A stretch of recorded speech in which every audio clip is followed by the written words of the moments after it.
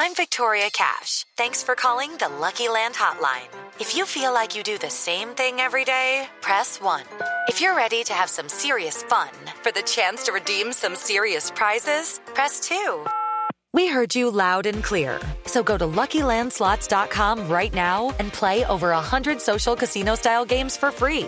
Get lucky today at LuckyLandSlots.com. Available to players in the U.S., excluding Washington and Michigan. No purchase necessary. VGW Group. Void where prohibited by law. 18+. Terms and conditions apply.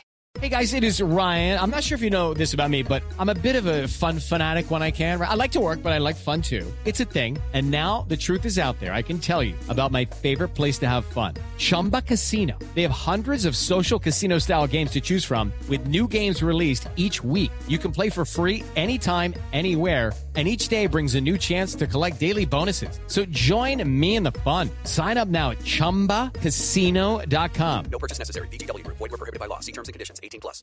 It is Ryan here, and I have a question for you. What do you do when you win? Like, are you a fist pumper, a woohooer, a hand clapper, a high fiver? I kind of like the high five, but if you want to hone in on those winning moves, check out Chumba Casino. At ChumbaCasino.com, choose from hundreds of social casino-style games for your chance to redeem serious cash prizes. There are new game releases weekly, plus free daily bonuses, so don't wait. Start having the most fun ever at ChumbaCasino.com. No purchase necessary. VGW Group. Void where prohibited by law. See terms and conditions. 18+. Sterling keeps his values.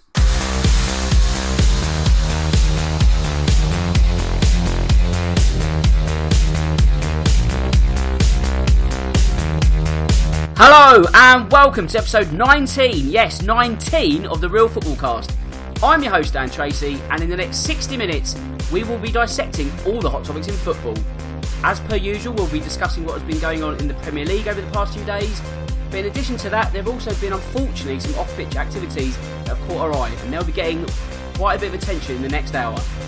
Joining me this afternoon for another Champions League early recording is JS from the excellent Football in the City website. Now JS, I remembered to give you your rightful plug this week, so lesson learned, but more importantly, how have you been, my friend? Very well, thank you, Dan. Aside from the sort of couple of catastrophic events in the last week in football, but yes, generally, personally, very well. How are you?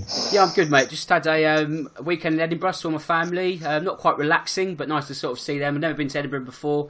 Lovely. Got some lovely pubs. That's the feedback. Yes, Edinburgh is gorgeous, isn't it?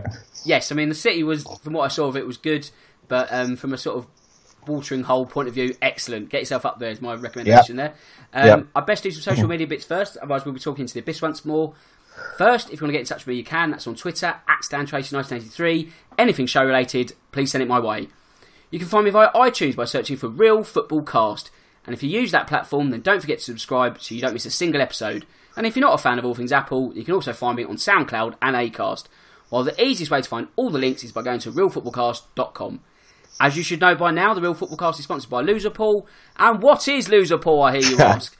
It's a new game that sees betting turned on its head with the focus being on the loser. Actually, it's been going for quite a few months now. It is a game that sees betting turned on its head with the focus being on the loser.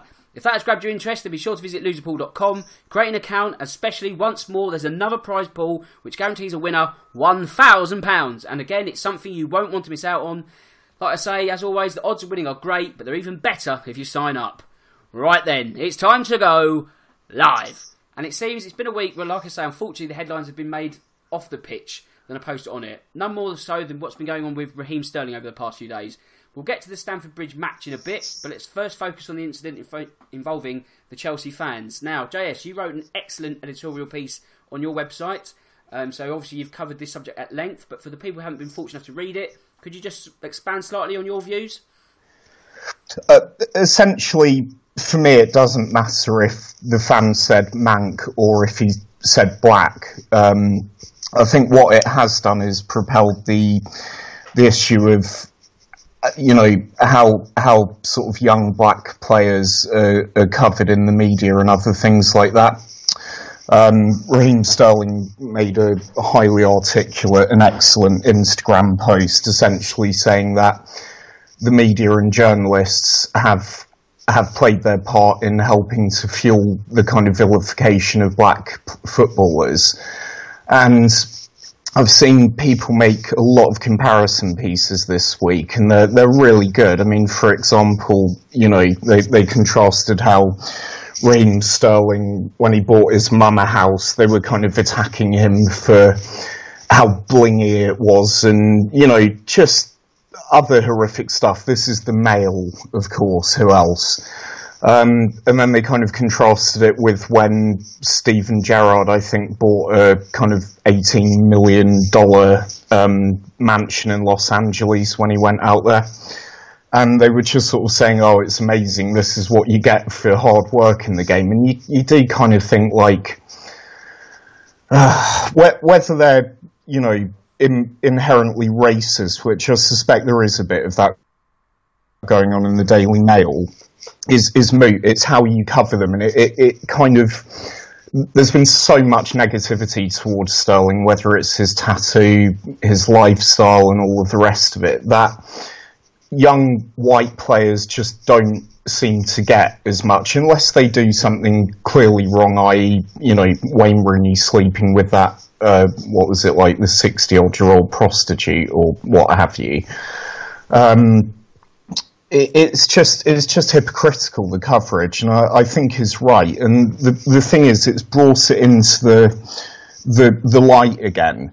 And I think Henry Winter had it spot on when he said this needs to be a watershed moment. We all need to do better in the press in terms of sort of challenging that stereotyping and that narrative, and actually do it not just when something springs up. We need to be more consistent in writing about this stuff until it does get solved. But I also believe we all need to take collective responsibility for it. My main sort of thing is, I hate it when people write, it's only a minority, they don't represent us. And it's like, yeah, that's fine, you're not a racist, we get it.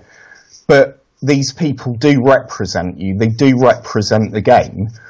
And we'll need to start pulling together and take ownership of this issue, instead of trying to distance ourselves from it and diminish it by saying it's not me, it's them. You know what I mean? It's only a tiny group. And yeah, sure, it is a minority, but that doesn't make it okay. It doesn't make it okay for us as basically decent human beings to turn a blind eye and take that route. It's not good enough anymore. Yeah, it's just grim. There's nothing right about it, I think how Sterling has handled it has been completely admirable, but we all need to start doing more to tackle this now. We all need to take ownership. We need to recognise it's a problem. Like I said, don't distance ourselves from it. Don't diminish it. Say, yeah, you know what, they do represent us, and that's not good enough. And we all need to do better to help get rid of this cancer that runs through not just football, but society as a whole. Absolutely. I mean, it's almost got two strands, what's happened over the weekend. You've got Sterling's comments on Sunday with his Instagram post, then you've got what actually happened on Saturday. So, if we sort of cast our mind back to Saturday, reports are saying that the club Chelsea, they've suspended 4 fans pending investigation. So you don't want to jump the gun by casting aspersions, and obviously innocent until proven guilty and all that. But you would think in 2018, we sort of passed all this in terms of racism on the touchlines, aren't we? And does the fact there's been a lack of damnation from the very top, people like Richard Scudamore, Greg Clark, Kick It Out can only do so much by saying how abhorrent it is. Where's their voices? Where's their damnation? Is that really the issue here? Yeah, no, I agree. Well, no, it's part of it. I mean, when I say all of us, of course, I mean us as journalists, us as fans, but of course some of it has to come from the governing bodies as well. Of course it does. It has to come from the clubs. I mean, what Chelsea should have been saying is putting out statements like, we're investigating it. It's also in the hands of the police, so we're not going to, specifically say these fans, have been making racist comments until we can prove it. But with the issues raised, we still know we need to do better, because it was only like 2.5 years ago those Chelsea fans went to Paris and were abusing black people on the metro. Yep. You know, it's not good enough anymore. All of the clubs should come out and condemn racism in football in a proactive way, not just when something's happened. You know, they do good things like the Rainbow Laces campaign and stuff like that, and the clubs do pull together, but it's almost as if they kind of think, oh, well, racism's more or less all but disappeared, so it's not as pressing an issue as, you know, for me, when clubs do that and the governing bodies, it's almost like they're doing it because it's the kind of current trendy thing to get in with, and if they don't do it, they'll get hammered for it. Do you know what I mean? It's a marketing thing. I'm sure some of them do believe in what they're doing, but they only do it around the time. This should be a consistent thing from the clubs until it's all stamped out. You know what I mean? Like all of the discrimination. The fact that FIFA and UEFA have remained silent on the two big issues this week, I just find baffling. You know, I know the UEFA president called Martin Solveig an idiot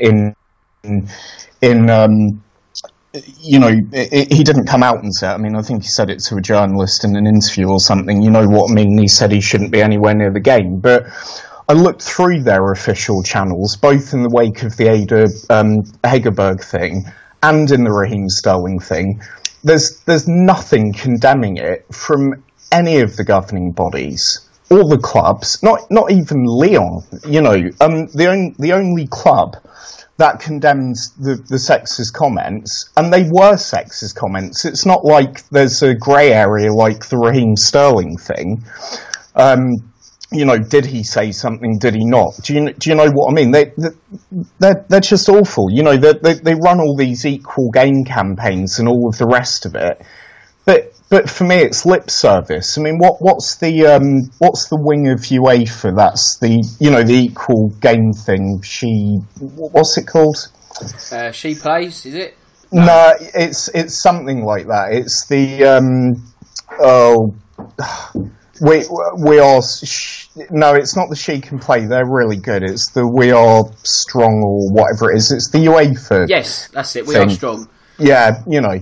Or Stronger Together, or whatever it is. But that's appalling. I just can't remember the name off the top of my head. It really doesn't matter, thanks, don't worry. But all they did was congratulate Ada Hegerberg on winning the Ballon d'Or, as they should, and quite rightly. But they didn't condemn Solveig's comments, and you just kind of think, like, what are you there for then? Do you know what I mean? What is the point in you? I know they're an official UEFA thing, and they don't want to rock the boat or do anything controversial or all of the rest of it. But they're there to promote women's equality in football. And the historic crowning moment of glory for women's football now having equal recognition with the men and finally having their own Ballon d'Or, Ada Hegerberg, in a historic moment, gave an inspirational speech about how young women and girls can achieve anything if they believe in themselves, to then be asked 20 seconds later by that absolute twat and professional iPod shuffler Martin Solveig if she can twerk. I mean, what is wrong with these people? They didn't condemn it. It's the same with Sterling as well. Nothing. You know, they honestly, they sicken me. These are the people in power that should be coming out and condemning these actions in no uncertain terms. With the Sterling thing, it's not a grey area. It doesn't matter if he said mank or black. It's the issues he raised. And even if he said mank, that kind of abuse on a touchline towards a player shouldn't be acceptable nowadays anyway, you know? Absolutely. I mean, you referenced the Rainbow Laces campaign. I've got it in my notes here, actually, and it's just, although it's a powerful message, is it almost saying that, do you know what, it's fine to be gay this week, but then next week, football just reverts to type, doesn't it? And all that abuse comes back. So exactly. Why not uphold that message every week? I'm not saying that players should have to wear rainbow laces every week, but what benefit does picking out an arbitrary date and saying, do you know what, like, it's fine this week, what does that really do in the grand scheme of things? Yeah, exactly. I mean, obviously rainbow laces go all year. You know what I mean? It's Stonewall, isn't it?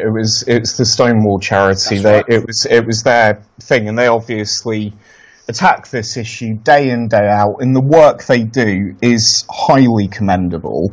But like you say, if it's not going to be consistent, if the clubs are only going to do it when it's the thing to be done, because if they didn't, they know they'd get absolutely crucified for it in on social media in the modern era.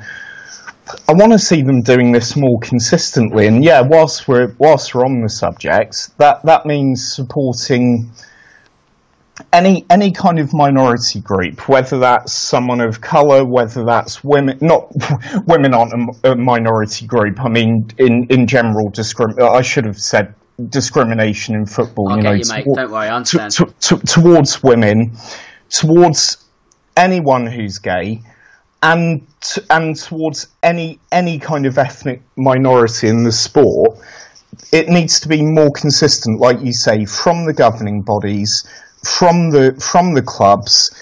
The journalists could do a lot more, because most of the journalists will forget about this whole thing in a couple of days' time. You know what I mean? The mainstream ones will just start writing about the Champions League, and yeah, no, I get it. It's their job; they have to. But you can guarantee all of this stuff, once the initial storm of it is blown over in, say, a week or maybe 2 weeks, and nothing will be done again.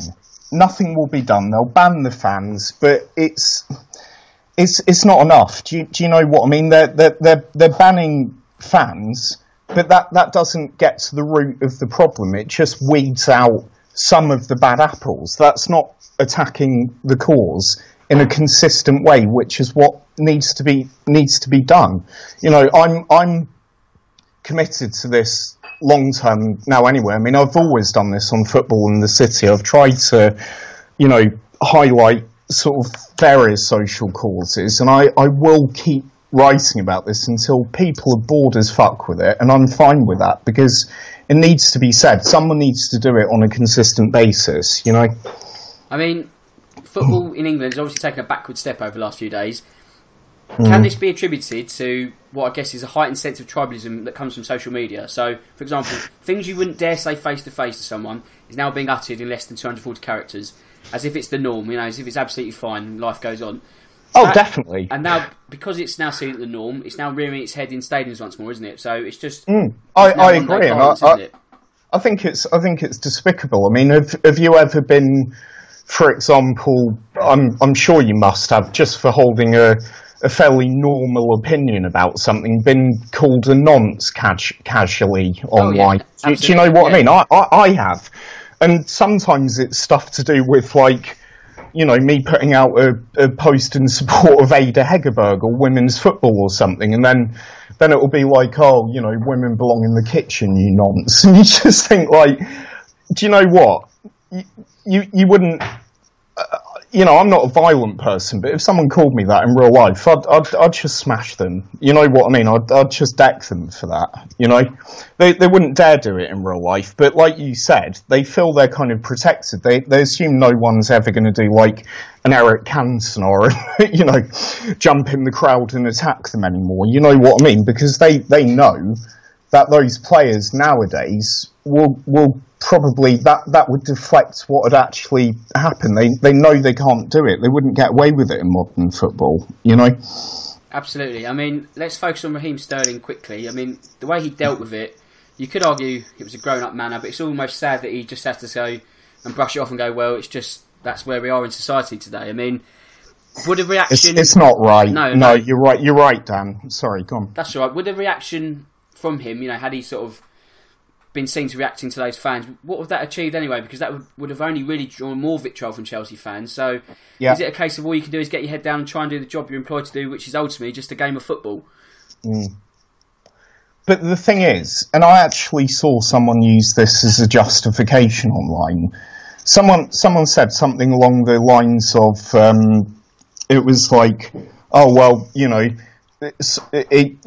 should be able to take it on 200 grand a week. And you just there like, what the fuck has that got to do with anything? You know what I mean? Why should he? You're saying it's okay for him to be abused, possibly and probably racially, and he has been racially abused before.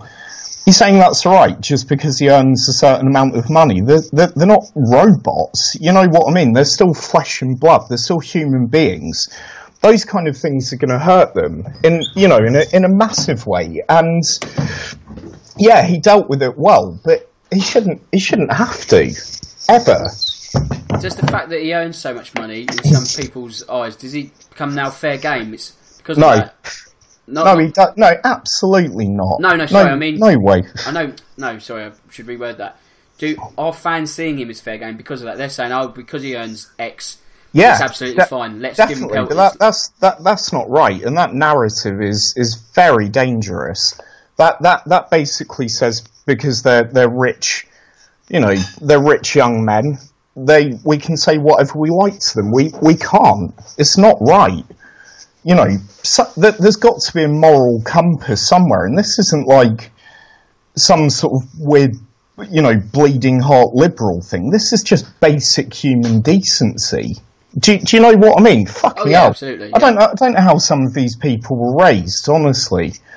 You don't treat people like that. In general, can you imagine if you just went to someone else's workplace, say it was the theatre, and one of the actors was forgetting his lines or something, and you thought it was the worst performance ever, and maybe he was black, you wouldn't start calling him a cunt and all the rest of it, would you? You just... No, exactly. It's not right.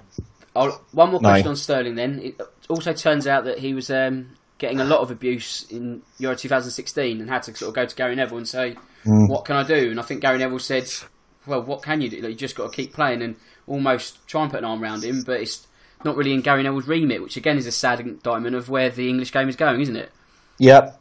Yeah, and to be honest, I caught it online because I'm not generally a big fan of Sky because of the made-up transfer rumours and driving betting to their betting channels and stuff. However, I think him and Carragher captured the mood of what, the majority of right-minded people were thinking about this, and yeah, that was so upsetting. I'd never heard that before he told that story, and I'm not surprised, but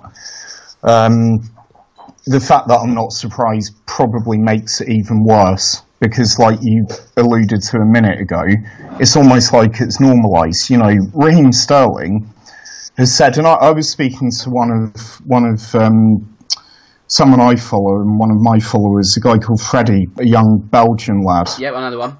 Yeah, and he's mixed race, and he was saying he was watching a United game a couple of weeks ago, somewhere in Brussels, I think, and he said the barman, Lukaku missed I don't know whether it was a penalty or a throw on goal or something, and he called him a useless nigger, and you're thinking that is so fucking dark. You know what I mean? That's not right. And Freddie said, and I found this so sad. He said, I've just been witness to it so many times. It just becomes normal, and that isn't right. No. Not in Western developed countries where we actually pride ourselves on being quite socially liberal nowadays. It's not right. It isn't right, unfortunately, and I don't think at the same time it's going to be something that's solved overnight. I mean, it's just one game we play, unfortunately, and I think that's just, like I say, a matter of where society is, rightly or wrongly. Well, wrongly, really. But let's try and focus on some football. Let's try and get back to... summary, we all need to do better towards women in the game and towards, any ethnic minority or anyone of any sexuality. We need to do better, all of us. That means us as journalists, us as fans, the clubs, the governing bodies, everyone, Yes, consistently, and that's that. Top shout, JS. I couldn't agree with you anymore. So let's, like I say, let's look at some on-pitch action, because it'd be unfair to sort of not go through actually what was a pivotal week in the Premier League. A win for Chelsea, probably one celebrated more in Liverpool, in all fairness. So How exactly did Sarri get the better of Guardiola on Saturday night? Sort of quite bad, really. I've sort of blocked the actual game out of my head pretty much. I mean, it wasn't a great game, to be fair. I mean, from what I could take in the first 45 minutes, that sort of incident notwithstanding, I mean, even watching that, I don't want to crow back to it, but you just thought, that's not right. Do you know what I mean? When you see something, you think, oh, something's going to come of that. Do you know what I mean? Because you're just so like aggressive and wrong. But anyway, yeah, I think... And did you see the BT Sports people's reaction? They just kind of laughed it off at half time. What did they say? Oh, something about the Christmas card list, and you think, oh God! Like, no, it was his birthday, wasn't it? That was it. Yes, sorry. Not the birthday he was probably hoping for. It, yeah. Banter, you know what I mean? Absolute clowns. Anyway, sorry. Yeah. I mean, in terms of the first half, from what I saw, it was getting to the point where it was two master tacticians almost mastering each other out of the game to the point where it was almost like a truce. You know what I mean? It was almost a bit too chess-like. And then Kante scored, and you thought, first, where on earth did that goal come from? Especially from Chelsea General and Kante. Because, I mean, a couple of weeks back, we were saying that Kante can't play at the point of an attacking midfield, and he did exactly that. We almost sort of played wider right, didn't he? And then got the goal. But then we did also ask whether it was just a matter of time, because obviously when we were speaking about it, that it only played 18, 19 games in that system. True, yes. So, but yeah, we were questioning the wisdom of it. So no use in backing out on that one. Yeah, it was a weird one, that game, because I mean, you know, aside from the off pitch stuff, but City, I think City were, to me, they were relatively dominant in that game. I mean, they definitely bossed possession. I don't have the stats in front of me, but just from what I saw, they definitely had more shots.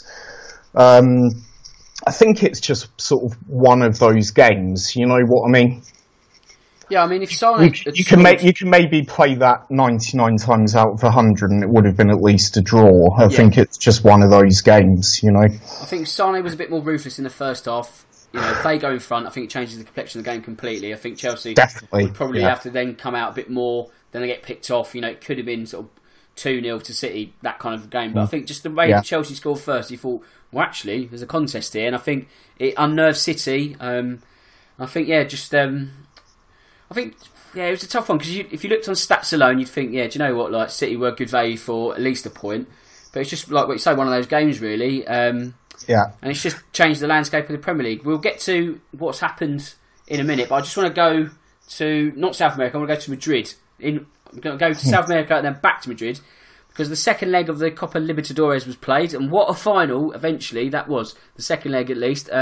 It's a shame it had to be played in Madrid after all the off-pitch violence and such, but an incredibly breakneck paced game. It's almost ludicrous. It was the kind of game that was a perfect ending to the weekend, because it was just so nonsensical in terms of the way that it was just like back and forth. It was shaping up as if Boca were going to take it, and then River equalised. There's no away goals rule, so going into extra time. And then the turning point, JS, was Wilmer Barrios getting sent off. Yeah, I mean, two yellows. You know, I thought it looked all right, actually, to be honest. But yeah, I mean, that obviously made all of the difference. Definitely going into extra time, you're going to have a lot of tired players, and you know, try doing that with 10 men. You know what I mean? 100.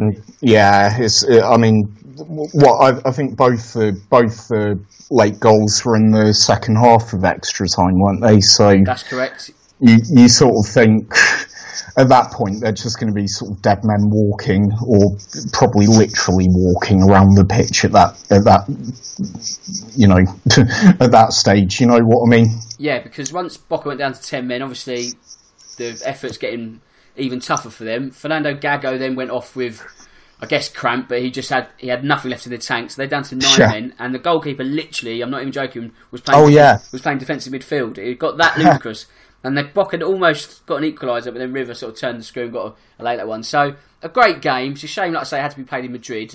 Yeah. And at the same time, will CONMEBOL be thinking, well, actually, now our showpiece event is one leg, we could take this on the road? Or is it because it was so exceptional in terms of those circumstances that they had no choice, really? They didn't have a choice. I mean, you actually predicted it would end up being played abroad, yes.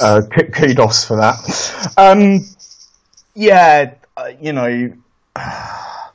It's not great, is it? Because to be honest, it was this amazing thing where it was the first ever final between Boca and River, and a brilliant chance to show, Latin American football, South American football in a great light.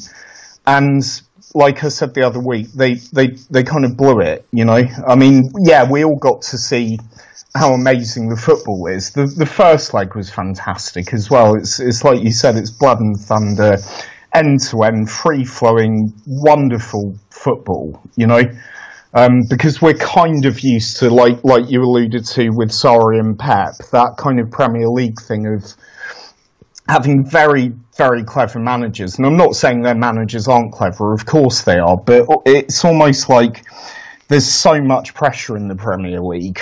Managers will often, especially when they're playing, clubs of equal stature or bigger, they'll kind of often set up not to lose, you know what I mean? Whereas right. that it just doesn't seem to be in the genetic makeup in South American football. So it was such a lovely tonic to some of the kind of, games we do witness in the Premier League. You know what I mean? Where they are a little bit chess matchy and they're a bit tactical, and you know what I mean? You kind of take chances if you get them and you're a bit more patient. I kind of loved it. It's kind of one of those fixtures where it reminds you why you fell in love with football to begin with. Just end-to-end attacking, loads of skill, pace, and elements of craziness and unpredictability, which you don't get quite as much over here anymore. But yeah, unfortunately, it was another thing. Not been a great couple of weeks for football, has it? Really, a few weeks. With that as well, where they were forced to play their showcase event literally on a different continent because they couldn't guarantee player safety. I mean, that's pretty grim in 2018, to be honest. Yeah, exactly. It's just another thing on the list of, I guess, shame that's happened to football in the last month. I mean, I guess there's hopefully a bit of good news, and that is the fact that Barcelona and Girona won't be playing in Miami at the start of next year. So is that a week of common sense in football where at the moment there seems to be a real lack of it? Yes, that, and actually, I don't know if you mentioned it last week, but the other week, I forgot to mention that, or maybe it was just the day after it got announced. But actually, we talked a little while ago about how the German fans are fantastic in terms of how they really organise themselves and lead protests if they don't like something in the game. So they introduced, shock over here, I know, but Monday Night Football, can you imagine? And so they hated it, basically, because they saw it a bit like in England, that it would be the thin end of the wedge, where we now quite literally can have games any day of the week in the Premier League, so there's no real sense of structure. It's all a little bit kind of fluid, and you don't really know what round of matches it is when someone plays on Monday, someone plays on Wednesday, someone plays Friday, Saturday, Sunday. You know what I mean? It's just kind of constant football, whereas the Germans felt it was kind of sacred to keep it at the weekends. You know what I mean? Like a weekend activity, so there's a bit more structure. It's easier to get to and from games, without having to worry about being too knackered going into work the next day. They protested and protested. I'm sure you saw some of them, Dan, about the Monday night games. The clubs didn't like it, but it was a kind of TV thing that they introduced and accepted as part of the package. BVB, or Dortmund as they're more commonly known, really led the protests against it. And so now, finally, this is another bit of good news in football. They've actually renegotiated it. So when it gets up, they won't actually have Monday Night Football anymore in Germany next week. So it's back to Friday, Saturday and Sunday. So for me, that was a victory of fans over television and the modern game. Do you know what I mean? I do know what you mean, and also that's really handy if you're ever planning a trip to Germany to watch football in the weekend because you never quite know when it's going to be played. So if Monday's taken out the equation, at least you know you've probably got the chance of having a good weekend watching German football. Yeah, so I mean, there's someone I follow who is an English lad, but he sort of developed a love of German. I mean, he's actually like a Northampton Town fan and goes to them as well. But he'll go a lot to German football, like a lot, as in every other weekend pretty much, because it is so cheap now. You can get a flight to whatever. You know, away fans in the Bundesliga get their travel paid for. I don't know if you knew that, but it's just another amazing kind of thing about German football. And the tickets are so cheap. You know, like the season tickets, even for Bayern, you can still get them for like 130 quid and stuff like that. So once you paid for that, that's like, what, 2 and a bit games probably at a Premier League match? Exactly. For a whole season. I went to Leverkusen a few years back now. Oh, nice. Yeah. Yeah, I mean, honestly, probably the best footballing weekend I've ever been on. And you've referenced like the travel. We were home fans, but we buy a match ticket, you get a free train there and back. That's and exactly it. Yeah. Do you know what I mean? Like, and I think the ticket was €25. Like, absolute nothing in the grand scheme of things. And you're watching German top tier football. Like, they just get it. They get it so much better over in Germany, don't they? Like, everything. Yeah, they absolutely do. So. And that's before you get on to things like, for people like me who are filthy smokers, you can still smoke in some bars in certain Bundesländer. So happy days all round. So I think you've sort of half tempted me into booking another trip, actually. You know what I mean? Might go and watch Hamburg St. Pauli or, you know, Hamburg or something. Yeah. Anyway, completely gone off on tangent. Where were we? That's all right. Back to the misery of the Premier League, and Liverpool have gone top. So they made light work of a solid Bournemouth. Mo Salah may have got the benefit of no VAR in Liverpool's opener, but it was a match ball winning performance for him. He was amazing. The 16 games unbeaten now, they're at the summit. Does this ask more questions of them or Man City? Because is it a case of whether Liverpool can truly go all the way, or is it just how City react in defeat? Because if you look at January the 3rd at the Etihad, that's going to be an absolutely titanic clash now. Yeah, massive. Yeah, I saw that one.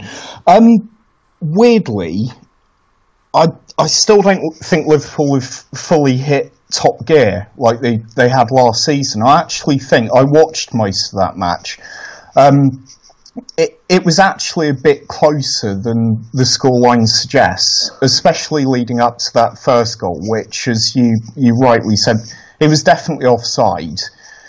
Don't get me wrong, Liverpool went on and fully deserved that win. They were completely good value for it. But up till that point, actually, Bournemouth had a few decent chances. And do you know what I mean? They could have got the first goal, might have been a very different match. But as it stands, I think the worrying thing for City, I think maybe Tottenham are a little bit light on bodies to mount a serious title challenge this year. Chelsea seem a little bit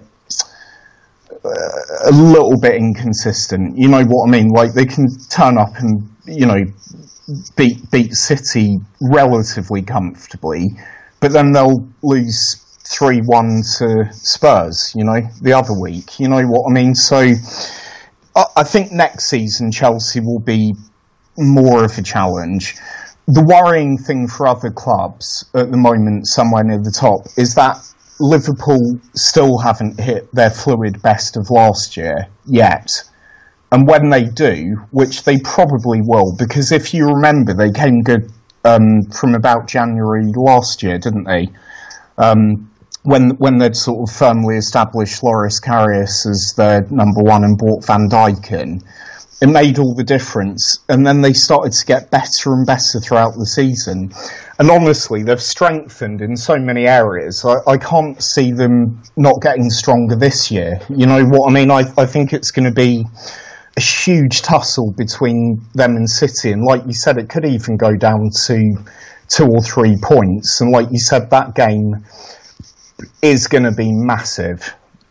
Yeah, I mean, it's just good we've got a real honest title race this season, isn't we? Because, I mean, this time last year, City were, 2 furlongs ahead already, and you just thought, well, it's theirs to lose, and they won it by an absolute mile. So it's nice that, although sort of City are still, at the top. It's just nice we've got something a bit more honest this season. But in terms of Spurs, I agree. You just sort of referenced that you probably don't think they've got enough bodies. But in terms of mentality, with them being 6 points behind Liverpool, do you know what? Maybe they are catchable. Because if it's City, everyone builds this sort of image of 6 point City, we'll never do it because it's City. But with it being Liverpool, does the mindset change all of a sudden? Like, does Pochettino drum into his players like, that is doable? Like, where do Tottenham see themselves in the, I don't know, next 2 months? Because if you look at their games, let's say the next 10 games, and obviously football's not one on paper, but on paper, they've got an incredible winnable set of matches. So, can they erode into that gap at all?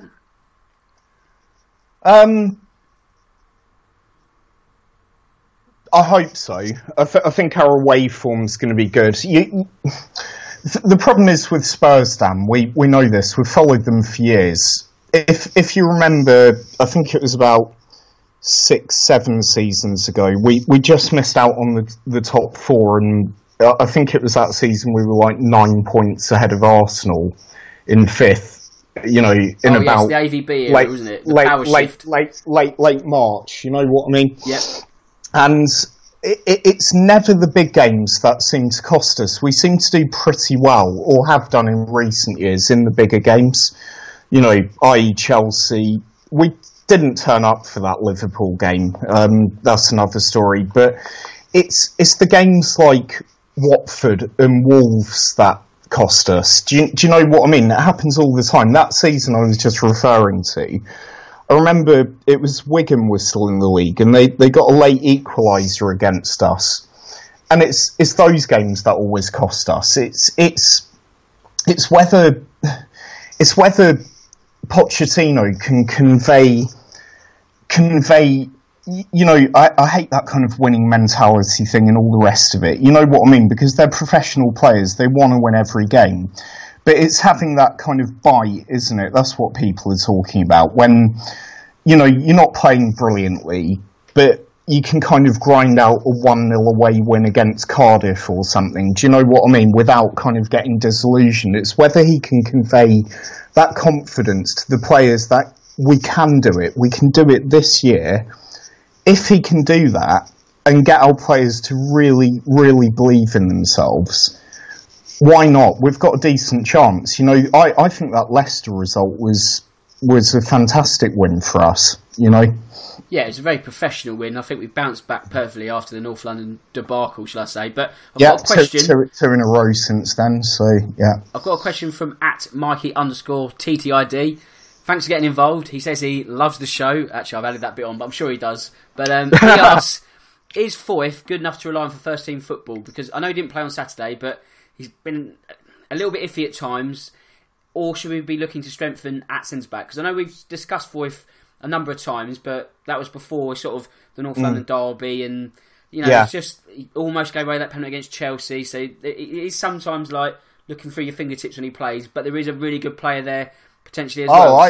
I think so, and I think if we can get, it's about somehow keeping him and Sanchez happy whilst they're not, you know, if Alderweireld and Vertonghen are fit and we're playing a back two as opposed to a back three, they're going to still be the first choice centre-back pairing for obvious reasons. They just go hand in glove, those two, don't they? And Alderweireld plays better when, you know, Jan's there, you know, playing on the left side of the pairing and all of the rest of it.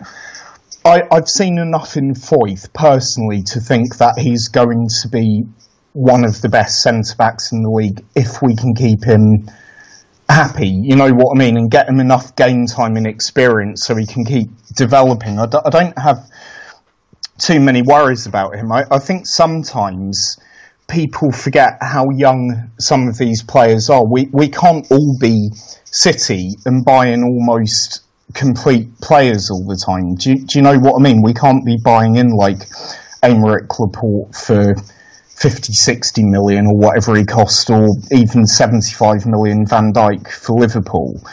We have to rely on a lot on Pochettino's coaching ability, and we sometimes forget these young players are going to be inconsistent. You know what I mean? They don't have the experience yet, and we just have to kind of take the rough with the smooth. I mean, I don't know about you, but I've seen enough in him to think he's going to make a top centre back. He should get, the consistency will come with experience. You know what I mean? It's a bit like Dele Alli last year, and Pochettino had that right. He still had a very good season by any standard if you're comparing him with normal 21-year-olds. You know what I mean? He wasn't quite as good as he was the year before, but the last few games, he's starting to show that he's more consistent. He's doing slightly less silly things, and he's more consistent now. You know what I mean? Yeah. Well, and you think about how much football he's played. I don't see why that should be any different with defenders. You know what I mean? If you gave Foyth the amount of game time Ali had over the last 2 and a bit years, it's not rocket science. He's going to cut the mistakes out. He's going to learn and grow and develop as a player. But in terms of raw ability, him and Davinson Sanchez have it in spades, I think. And I think they could be a great centre-back pairing. Realistically, if Toby doesn't sign a new contract, is going to have it triggered, because someone's going to take a gamble at 29 million for a centre-back that good, aren't they? It's not great for us, but we'll have made a healthy £11.5 million profit on him. He's helped strengthen our defence, massively. And I suspect we might look at buying in someone a little bit more established with a little bit more experience and rotate them a little bit, Yeah, I mean, I think Foyth's sort of too good to be pushed further down the pecking order. I think now you've almost got to start pulling the trigger a bit more. And like you say, all those little issues that come with those mistakes, they'll just come with game time, and he's not going to benefit by being kept on the bench. So I think really, exactly, I think he's which is what Pochettino did absolutely brilliantly after the Wolves game. He threw him straight into the next match, didn't he? Yeah, against Palace, and look, he got the winner, and it paid dividends. So I think you just exactly, there is a great footballer there. It just happens to be that he's made a few high-profile mistakes, and I think exactly would like to think that with more game time, they won't happen, and you'll never sort of mention those things again. So I think the future looks certainly bright for Tottenham in that aspect.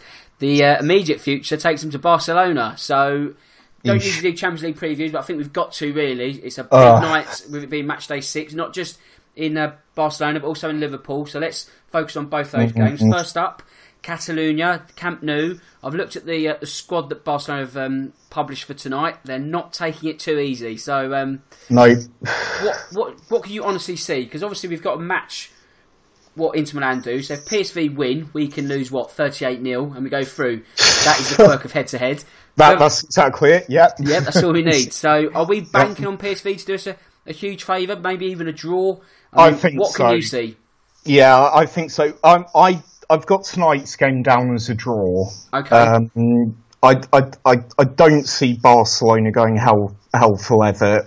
But then, to be honest, Barcelona with Messi, it just seems to be getting better with age. It's mad, isn't it? I mean, you just look at what he did at the weekend. Two direct free kicks, ran the game. Messi can... I mean, he could just stand stationary on a pitch and still dictate a football match. You know what I mean? He's that good. I think we'll struggle to win. I think we might pull off an heroic draw. You know what I mean? What I hope desperately is in the heat of battle is that Pochettino learns from some of the European things. For example, like the Juventus match last year. We shouldn't have been trying to get another goal and kill the game off. We should have gone, as the Italian clubs did, as Juve did when they scored. You know what I mean? They sat back and defended their lead, which is what we need to learn how to do. We didn't do it away against Inter, and that cost us 2 late goals. However, we did do it last time against Inter, perhaps because there was only 7 or 8 minutes left after Eriksen scored. But I'm hoping if we do take a lead tonight, we sort of develop a bit of steeliness, and, you know, Pochettino almost develops that kind of Italian mentality that if you've got a lead, do everything to protect it. Don't push on and try and kill the game off. Definitely not away at the Nou Camp, you know. Yeah, I think you're absolutely right, to be honest, mate. I just think also Tottenham just need to be just calm in the first 10-15 minutes. We've gone to Turin last season, play like a rabbit in the headlights. I know we sort of came back and got 2-2 draw, but just nothing silly first 20, do you know what I mean? And then grow into the game and exactly, you frustrate Barcelona, and just, you never know, just break the game into like 15-minute segments, take one of them at each point, and you don't know, do you? I mean, obviously the combination of results have to go our way. We've got to do our bit and not just rely on PSV, but I think at the same time we could go there with confidence. I think the fact that we're not playing in the dead rubber says a lot, because, you know, 2 match days ago it was almost doom and gloom, especially after match day 3. You just thought that draw to PSV, you thought, well, that's it, it's done really, and then you're almost sort of weighing up, oh, do you know what, I think it might be better to finish 4th in the group and not be in the Europa League. Like, that was almost the mindset. And now it's like, do you know what, let's go for it, you know. At least if we... Oh, I'm really proud of how we've responded to being almost dead and buried in the group. That gives me a lot of confidence in terms of the mentality of both the coaching staff and the players not to give up when the chips are down. And I think that shows a lot of mental strength to do that. I really feel like the Arsenal game the other week was a bit of an anomaly. You know, I feel like they'd managed to rest pretty much most of their first team, even though they had that horror trip to the deepest, darkest reaches of Russia, and we were still playing in London. You know what I mean? But I kind of feel like the Arsenal game was a bit of a one-off. You know, I kind of feel we looked really tired in the second half of that game. And I don't think that's down to our ability or even our mental strength. It's just, if you don't have it in the legs, you don't have it in the legs, do you? You know, no, you can't. Right. You can't make yourself run if you've got nothing in the tank. Exactly that, and I think that's what happened. You know, and it's a young, reinvigorated Arsenal side, and they did really bloody well to, you know, be ruthless and finish us off like that.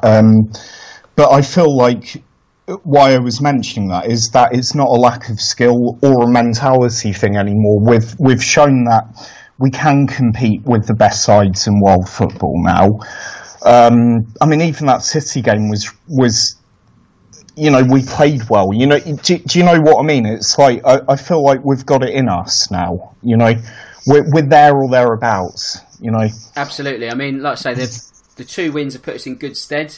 Liverpool, they're not over the line themselves. They've got to face Napoli. I think it's a 1-0 win. I think they'll win. Do you think they'll win? Yeah. Yeah, I think I'd be surprised if they if they didn't. I mean, will a draw do, or do they have to win? I can't. No, I think to guarantee it, I think they need to win 1-0 or by 2 clear goals. That's right. If they win 2-1, that's not good enough, is it? So no. So jeopardy. They're very good defensively. I mean, I know Napoli can kill anyone on the break. You know what I mean? They've got brilliant, fluid players that can do that. That's Sarri's legacy. I just think Liverpool will have a little bit too much, and we know what European nights can be like at Anfield. That's right. It's such a cliche, but their fans, probably more than any other Premier League club at the moment, are really like a 12th man for them. They'll know what it means. You know, yeah, I'm just kind of hoping Barca... Messi will play because he always plays, and he won't want to miss a Champions League game. He'll want to, you know, it's that kind of eternal battle between him and Ronaldo. He'll want the all-time records. You know, Ronaldo will probably retire a year or 2 before him, and that will give him a bit of an edge just because he's a couple of years older. But he'll fancy this night, you know what I mean? He'll really fancy it against Spurs. He'll look at some of our defending recently and think, yeah, that's me good for a hat-trick, you know, and it's up to us. I mean, we've got so many defensive injuries at the moment, it's actually depressing, but I kind of feel like if Jan and Toby can be a wall tonight, if they can put up one of those kind of performances, we've got a really good chance of stopping them. I hope Dyer, you know what? I hope Dyer has one of those kind of games like he did against Spain. When was it, last month? A couple of months ago, maybe. October, wasn't it? Yeah. You know, where he just wiped out Sergio Ramos in the early moments. And then he basically admitted afterwards that he'd planned it. He said, I wanted to put down the marker. Well, that's good. That's exactly what you want, don't you? Set out your stall first 10 minutes. But did you see his reaction after the tackle? Like, what? How can you possibly have blown up for that? You know what I mean? But he basically admitted afterwards he knew he was going to do it. I kind of want to see him do that against someone, you know what I mean? Busquets or someone, Busquets. I was just going to do that. You know, it's shithousing on a grand level, and I wouldn't generally condone it. But as a Spurs fan, I want him. He's a warrior, isn't he? When the chips are down, Dyer. I think I want him to kind of, if he plays tonight, and I kind of suspect he might. Because they've got Busquets in the midfield, assuming he plays, he probably will. I want to kind of see him do that and take the battle to them again, you know? Yeah, I think you're right. I think he just needs just a little bit of steel and just sort of, not rough them up, but if you just, like I say, set a marker first sort of 10 minutes or something and just let them know that we're there. Yeah, absolutely. If I was Pochettino, I'd be tempted to almost play all of our shithouses. You know what I mean? So I'd want to see Dele Alli on the pitch. I'd probably want to see Lamella on the pitch. You know what I mean? Maybe even if Danny Rose is fit enough, throw him in at left back, because all of those players can rile an opposition. And I know Barcelona, they've been there, they've seen there, they've done it all. I mean, they've been playing that shithousing Madrid team for the last decade. You know what I mean? Most of their players, so they'll be used to it. But I kind of feel like it's almost like we need to ruffle them. You know, we need to ruffle them and get them out of their stride early on. Otherwise, it could be a very, very grim night for us. You know. Fingers crossed. Let's round things up now with our Loserpool picks of the week. So, JS, the streak is still alive. Who did I have last time? Oh, bloody hell. I can't remember. It's probably Bournemouth at City or someone like that. Do you know what? I think that's exactly what it was. Yep, that actually sounds very good. I've got them in notes somewhere. Yeah, I think it was. So you can't have Bournemouth. I think you've definitely had Fulham and Southampton in recent times. So there's a few bitty games this week. There's not many outstanding candidates, but of what's available, what would you go for this week? What's your guaranteed loser banker? All right, then. I'm gonna go a little bit bolder this week, and I mean, this is relatively speaking because they've not been brilliant this year, but I'm actually going to go for Burnley to lose away at Spurs. Yeah, I'm gonna back Spurs for once. Yeah. Yeah, I think that's a solid shout. I mean, I know Burnley won at the weekend, a much needed win, but and they did. To be fair, they did draw at Wembley last season, but they're not the same vintage Burnley, are they? I think they'll be fine, but I think like that European thing has really knocked them out of place this season, and I think they'll come good. I mean, in terms of being safe, but I agree. I think we'll just have too much for them. Mind you, they don't have midweek European football away at Barcelona, do they? You know what I mean? So, that could be a tough one. 4 days, is it? Where were we? Tuesday. Yeah, 4 days. I mean, that should be all right. I mean, as much as Burnley would have liked European football, that would have been probably played on a Sunday, then wouldn't it? With them being in the Europa League, but yeah, exactly. I just think Burnley, they just need recalibrating, really, aren't they? They're out of sync. I mean, like I say, really important win on Saturday.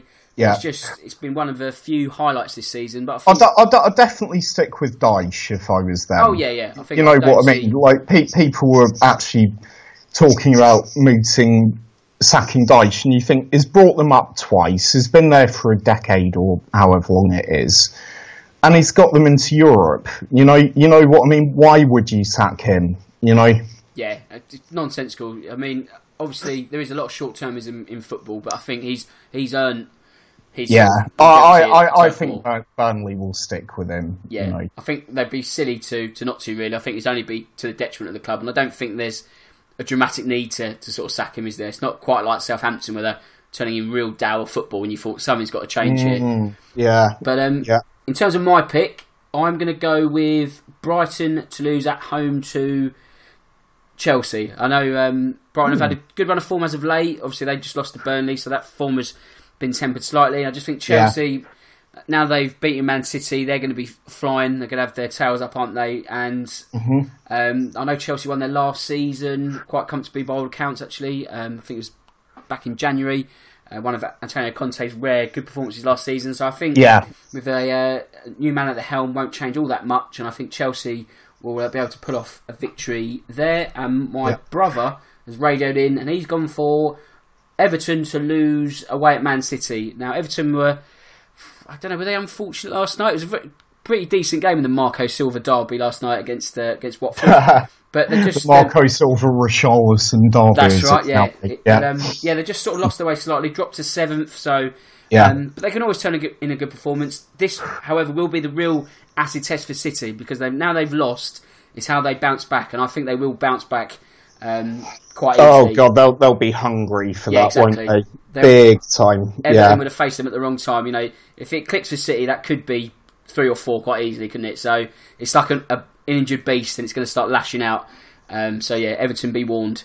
So where are we? I think we've hit the hour. I mean, apologies to quite a few teams this week, but in all fairness, there's been a lot more sort of pertinent issues to discuss. So Arsenal, United, Southampton, a lot of teams didn't get a mention, but it's just the way it goes. Some weeks we like to freestyle it. I mean, I think to be fair, the issues we covered in the early segment were some things are almost a bit more important than actual football. So I think that's our excuse, and we should stick to it. Yeah, so, I mean, that's exactly how I wanted it to play out this week. I mean, if we don't cover every game, we don't cover every game. I think sometimes the off-pitch stories are ones that discussed more than the on-pitch. There's only so many weeks you can talk about Palace's goal drought or David Beckham. Do you know what I mean? Like sometimes you need that, and I think we're no worse for it. So JS, I'd like to say thank you for an excellent hour. I really enjoyed that. I've really interested. Me too, Dan. And, thanks so much for having me as always. That's all right. I guess, are we in that sort of time of the year where I can wish you happy holidays? Are we there yet, or am I too early?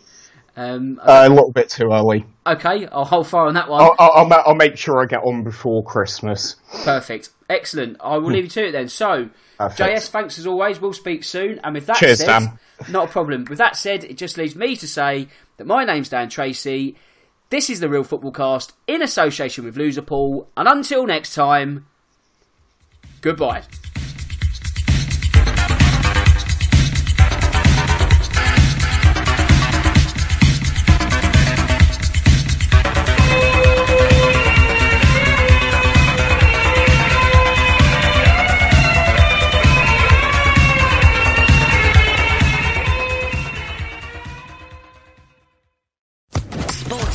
Podcast Network. Okay, round 2. Name something that's not boring. A laundry? Ooh, a book club. Computer solitaire, huh? Ah, sorry, we were looking for Chumba Casino. That's right, ChumbaCasino.com has over 100 casino-style games. Join today and play for free for your chance to redeem some serious prizes. ChumbaCasino.com. No purchase necessary. Void where prohibited by law. 18+ terms and conditions apply. See website for details.